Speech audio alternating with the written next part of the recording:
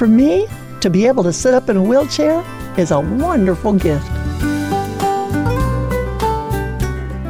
Hi, I'm Joni Eareckson Tada, and even though I am a quadriplegic, I wasn't always able to sit in a wheelchair.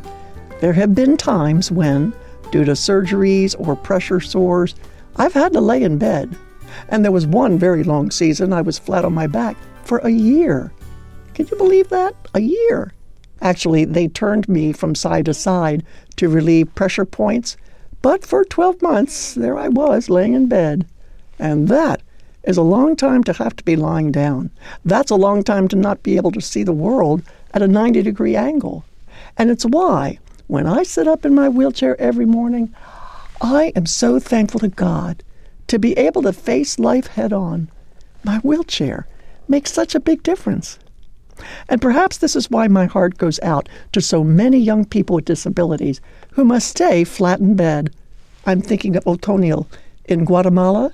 This disabled man is 22 years old, and he has spent his entire life lying down, alternating between being on his back or lying on the floor on his stomach.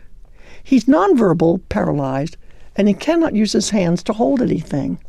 Otoniel has never been officially diagnosed, although he appears to have severe cerebral palsy. The mindset in his village is that people like him aren't worth the time or attention. And so Otoniel and his parents live with the sting of rejection and discrimination. But then our Wheels for the World team came to town. At first, all his parents could think of were the words of doctors. They said that Otoniel was just too stiff, too paralyzed. He was too locked into his condition to be able to sit up. But they paid no mind to those hopeless words, and their excitement mounted as they brought Otoniel lying flat on a stretcher to our distribution. And when our Wheels for the World seating mechanics and physical therapists saw this young man, they felt hopeful. And after adjusting his stretcher a little bit at a time, after stretching his stiff limbs to see the limits of his range of motion, after a lot of assessments, we felt that Otoniel would be able to sit up in a specially adjusted wheelchair. Our mechanics spent 3 hours custom fitting him to his very first wheelchair, and the moment they placed him on the seat, Otoniel started laughing. He was so excited. And when I heard this young man's story, my thoughts went back to the time that I was lifted into a wheelchair after spending a year in bed. And I remember the relief. Oh, what joy I felt. Yep, down in Guatemala, there was someone who had been lying flat for 22 years, not just 1 year.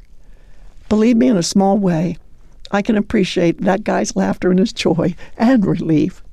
And it was also at this Wheels for the World distribution that he and his parents were given the gospel, a Bible, and were connected with a caring evangelical church not far from his village.